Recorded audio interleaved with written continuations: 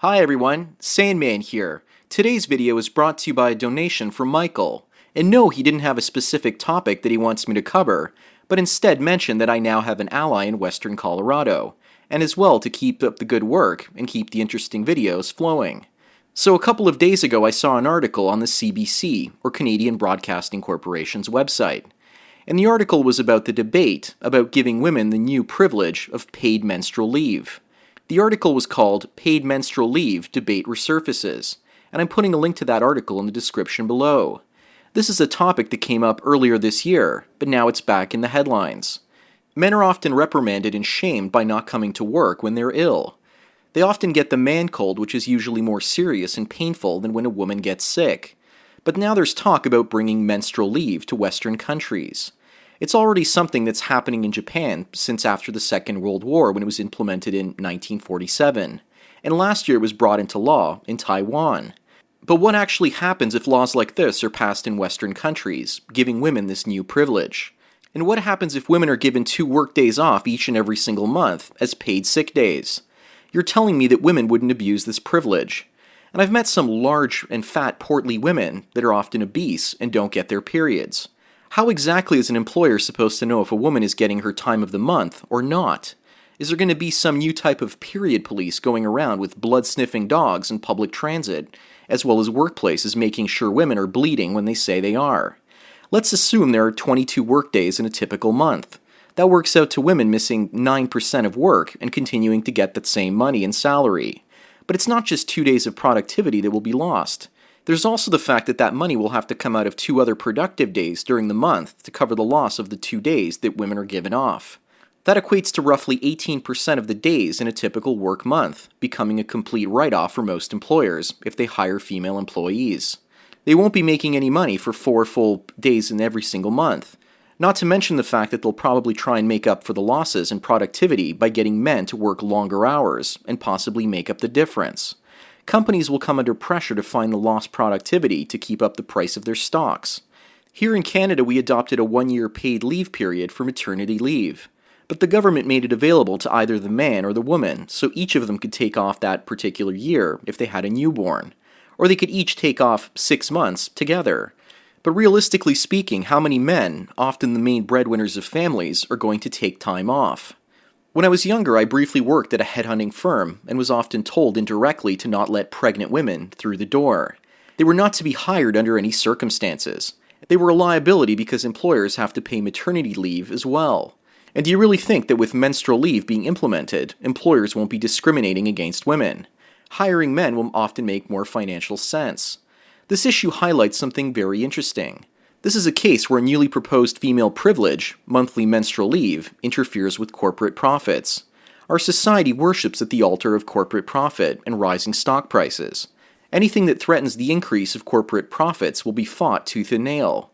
It's not simply that 2 days of work will be lost, but those 2 days will have to be paid from profits found elsewhere. And if menstrual leave is implemented in the Western workplace, most men will just submit to working extra hours so that women in their own workplace can have the privilege of taking some pain-killing medication and heading out shopping while they're on their periods. Men invented the aspirin as well as other pain-killing medications that women can take to alleviate the symptoms of their time of the month. And how do they thank us? By making us work harder so they can get days off because it's their special time of the month. If implemented, will new laws such as this apply to part-time employees or only full-time salaried employees? And for small businesses, their largest cost is often labor when doing business. And how many businesses would probably close up shop because they wouldn't be able to afford these new costs? And the companies that are smart will just outsource their work to jurisdictions where women don't get time each and every single month for their periods.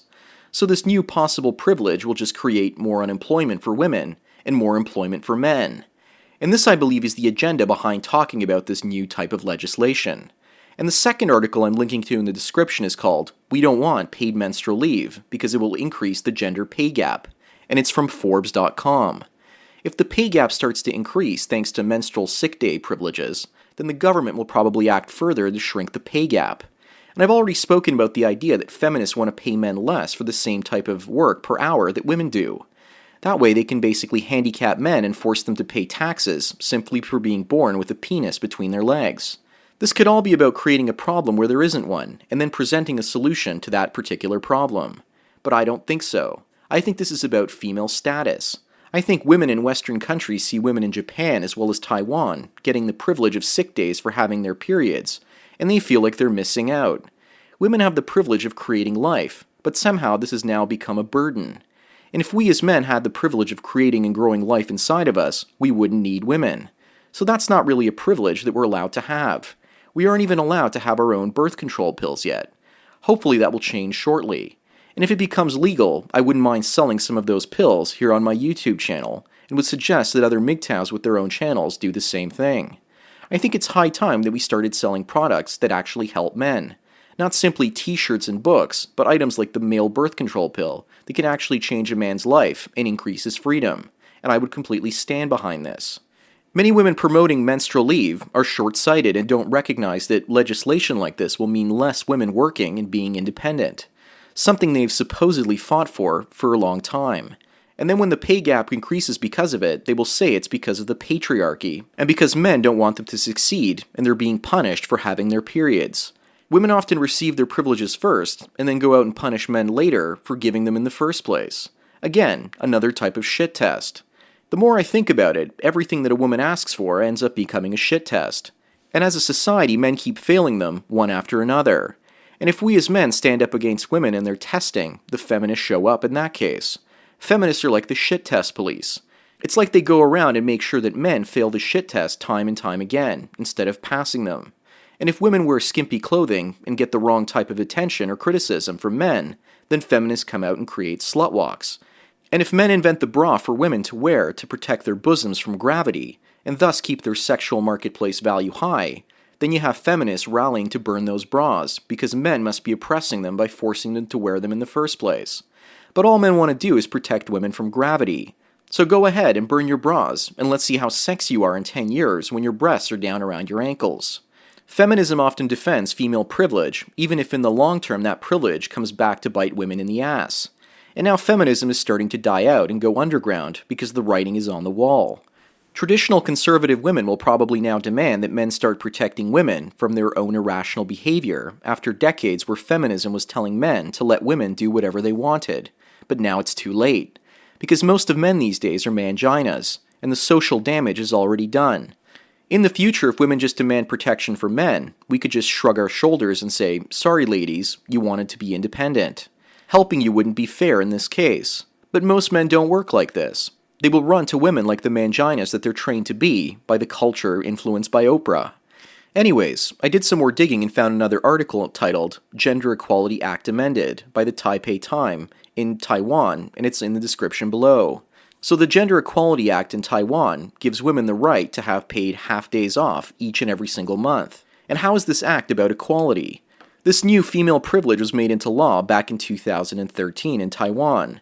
And this is all about more pay for less work. And even Stefan Molyneux is saying that paying women that are on their periods is the equivalent of treating women as cripples. You'd think that women want to be treated equally and not be treated as cripples. And you'd think that women would want to stand up and fight for their own rights to work as hard and as long as men do. But we all know that whenever women can get away with it, they often breed a culture of laziness. Giving them menstrual leave would just prove that women aren't equal and could prove their physical inferiority and reward them for it at the same time. Women are essentially different, but they wanted to be treated equally. And this isn't about feminism. This is about female nature. You give them an inch, they take a mile. And they're always testing male resolve and discipline through shit testing to see what new privileges they can get from us. I used to do this when I was 5 years old and crying crocodile tears at the local department store so that I could get my mother's attention so that she would buy me toys that I wanted. But over time I grew up and learned to earn my own money and buy my own toys. And I don't have some archaic privilege where I expect women to keep buying me stuff now that I'm an adult. And I don't expect chocolates, flowers, and restaurant meals. And if I don't receive those things, I don't use crocodile tears to get back at the people that I wanted them from the first place. I keep hearing from many critics that we as men need to help women grow up and become responsible adults. But why should they become responsible adults when there's a thirsty mangina behind every single corner willing to give them more privileges? Anyways, that's all I've got to say for today. Thanks again to Michael for his donation, and thank you everyone else for taking your daily dose of red pills. So enjoy the rest of your day, and cheers.